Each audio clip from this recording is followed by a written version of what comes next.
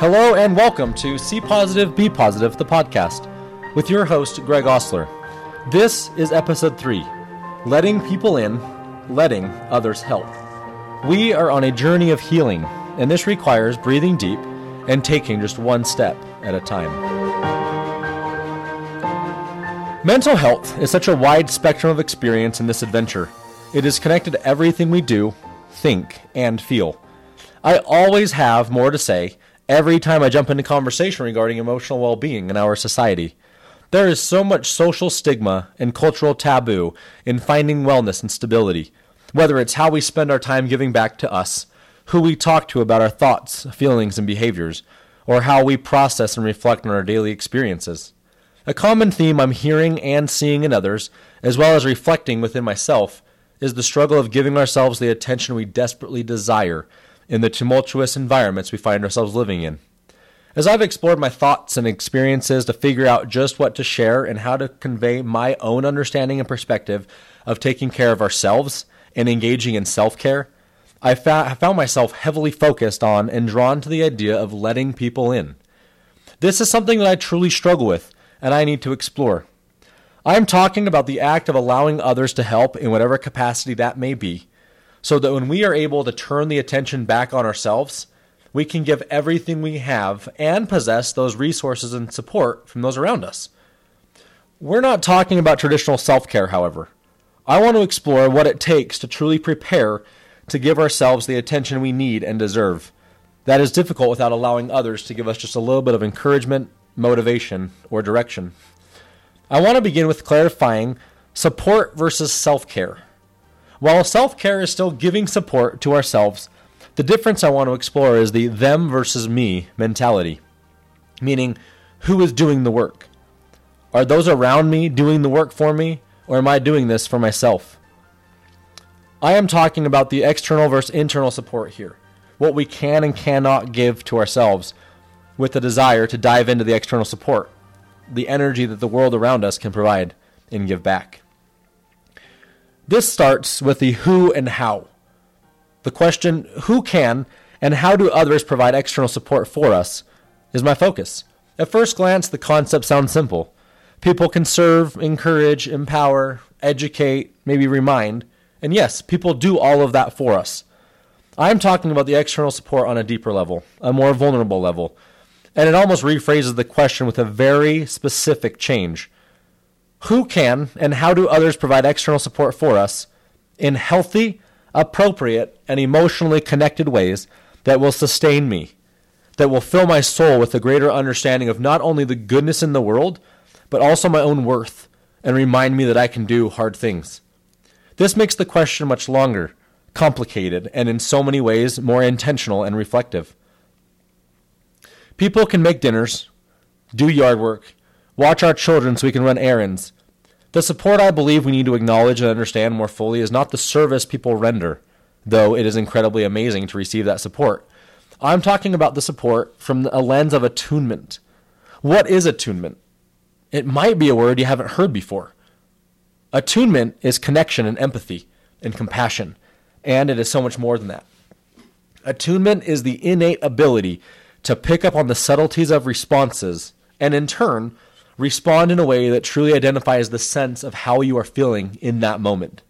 This gets deep. Attunement between two people is the act of one person truly understanding and experiencing the other. The emotional connection and chemistry that occurs that brings two people together. Not in a romantic sense, but in a soul-binding sort of way. So digging in, attunement is seeing, being aware of, and responding in a way that allows you to step out of the chaos, whatever that may look like, for just a minute and catch your breath. Attunement does not require words or actions, but rather the opposite. It requires not doing or saying anything and simply being present. Thinking back to my introduction in episode 1, I talk about this a little bit with bystanders and how we support the grieving. Us walking in with an agenda in how we will support is supporting you, your discomfort, being able to give back and do service. Supporting others is observing, bringing your awareness to the here and now, and then formulating your plan. only after you've assessed the situation, the environment. Attunement allows support to transform from giving tangibles and talking to being present and connecting. This is the healthy support we can provide for others, and others can provide for us. I'm not saying that other support is not good enough or needs to change. I think it's incredible. I think it needs to be a combination of the two. And for it to be genuine, it truly requires that it's not about checking off a box or completing a task, but rather being present. This is the difference between transactional and relational connections.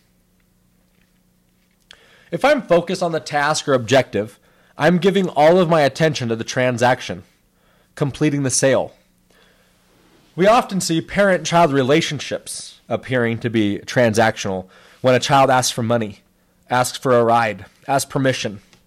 It's often based on whether they've completed chores, homework is done, or the activity details they provided for their parents. This is simply part of relationships. This is that tangible support, what we can give. Parents are like ATMs. Parents focus on the transaction by completing the sale. The yes, the no.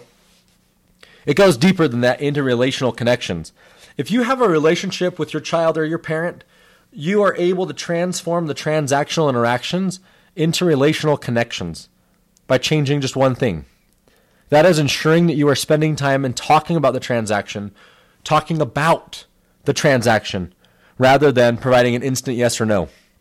This because of the pressure of immediacy in today's world. When our kid comes up to us and asks for money, asks to do something, asks for help, and we are stuck doing work, focused on something else, distracted by the world around us, maybe that's the dishes, maybe that's housekeeping, maybe that's making dinner, we often want to focus on the yes or no, getting them content so that we can then return our focus to what we're doing. We want to complete the interaction rather than engage in the interaction. The emotional connections in our lives always carry with them so much more significance and power than the simple transaction we're often connecting about. It's about the content. It's about the intent behind our interactions. There are many books that talk about this. One of them is Hold On to Your Kids by Gabor Mate, a book around attachment, around connection, and around invitation, something we don't often focus on. When we are engaging with our kids, we are looking at the transaction to be completed when we say yes or no right off the bat. Our kid asks for money, we say no, I'm busy, I'll talk to you later, rather than saying, hey, let's hear more about that. Hold On to Your Kids is focused on the juvenile, the young, the naive, the adolescent, almost, but more of a, the toddler type, getting to know your child, but beginning early so that when your kid is an adolescent, they're not about the transaction, but they're about the relationship. Pretty phenomenal book that I encourage so many people to read, even if your kid's a little bit older. Even if you don't have kids who are currently in the home, it's about relationships, it's about connection, invitation, and about inviting them in rather than sending them away. Oftentimes, for one more little tidbit on this, when we are disciplining kids, when we're giving instruction or kind of creating the space of authority and parenting, and our child does something wrong, we often send them away. We send them to their room because if we're with them, we are frustrated. We're having that emotional experience and it's overwhelming. It's distracting. We can't get done what we need to do. So we say, hey, go to your room. We ground kids. I was grounded quite often, but in a different sense. In more of a invitation to reflect sense, where if we take our kid's phone, we say, hey, because you've done this, I'm taking your phone for a week. Our child, because they're focused on the transaction, are now upset. They don't have their phone. They're not upset about what they've done. There's not remorse. There's not frustration. There's lack of connection, and so they stop caring. Within this, your child's going to wait out that consequence. They're going to wait a week. They're going to wait until you become so uncomfortable with that experience of them not having access or connection that you're going to give it back. You're going to give in. You're going to say, okay, fine, you've done great for these first couple of days. Here's your phone back. These are not principle-based consequences. They're contrived. They're ideas of how do we encourage and motivate our kids? Well, that's taking technology. There's so much focus on technology today that when we want to kind of influence and impact our kids, we take things, we ground them, we restrict them, when what we really need to do is the opposite. We need to give them opportunities. We need to give them opportunities to connect with us. We need to give them opportunities to connect with those around them, rather than connecting with whatever it is that's in their room that they find. Whether that's other technology, that's music, that's not you. You're not able to connect if your child's not with you. Hold on to your kids. It's about inviting them into your space, your bubble, putting your agenda aside to allow them to be part of you. That's part of attunement. That's understanding what they need and giving back. Some of you are going to roll your eyes at this next piece. When I truly take time to reflect on my own patterns of allowing others into my life, into my circle of support and trust, I imagine the scene from Disney's Frozen, where Anna is trying to talk her sister, Elsa, and begs her to stop running away. Anna is trying to persuade and convince Elsa to work together and conquer the past, the experience of separation and fear. And just as I have grown accustomed to, and actually am pretty good at, Elsa expresses concern that her sister, those around her, will be better off without her, pushing her away, creating distance between them. As they continue through their scenario, Anna helps Elsa, or attempts to help Elsa, gain understanding of what she's missing while she's been hiding and avoiding. It turns out Elsa does not have control or know how to change what's happening to their little town. The two sisters continue back and forth, Anna with the light of hope, and Elsa with the darkness of the reality of how the powers have gotten out of hand. Elsa runs away, creating even more distance between her and her sister. This is my pattern almost exactly. I just don't have the Ice Queen powers. I avoid, I push people away, I talk a really good game and let people think they're able to help me. And then I run. I share very little of my experience with others, and I think I can do it myself. It's kind of an Anna-Elsa conversation happening in my own mind as I battle with the support others have offered and my own stubbornness of the reality of why it's so difficult to let people in. I've given this a lot of thought.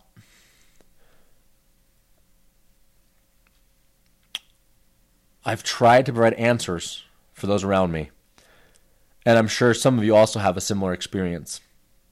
I've always thought it was shame. Shame about how I have lost control. Shame about how I lose people and connections in buckets, and I build relationships in drops. While I believe this is part of it, I also acknowledge the anger and hatred of the situation I'm in. Unfortunately, I take that onto my relationships because it's too difficult at times for me to truly address. I am asking for support. I am pleading for support when I am pushing people away, yet my communication does not represent that. I fill my time with stuff and distance and distraction, and I know it's not healthy. Deep inside, I blame myself. I blame myself for my experience, the grief, the loss, the death. I blame myself, and I can justify that blame and convince myself I don't blame myself enough as I push and create distance even within myself. Any of you know this feeling? If you do, I'm sorry. I want you to know that there's a way. I am still trying to find it, though. Why is it so difficult to let people in? I'm not sure my thoughts are sound in this because I have a very biased opinion. I drive people in the opposite direction. Remember that comment from episode 2 about bravery? Knowing when to change direction even when everyone's heading in the same direction? Well, everyone else is turning around. And because of my shame and anger, I keep going. I think it's because I need to prove something to the world, even though the world's not keeping score. With this idea of letting people in and allowing them to support in whatever way they can, I am caught being curious about the idea and almost expectation of vulnerability before support. By this, I mean my thoughts wander to the idea that before others are willing to support, before others are willing to acknowledge the truth of pain and the chaos of life, one must disclose the details and specifics of what's going on, or support is not given. I've been asked many times, "What's going on? How are you?" I say I'm good. Nothing's up. And because I can fake that so well, I am not communicating that I need support, so it goes unnoticed. People don't know what to do when someone's rejecting them. People don't know what to do when you're not giving them opportunities.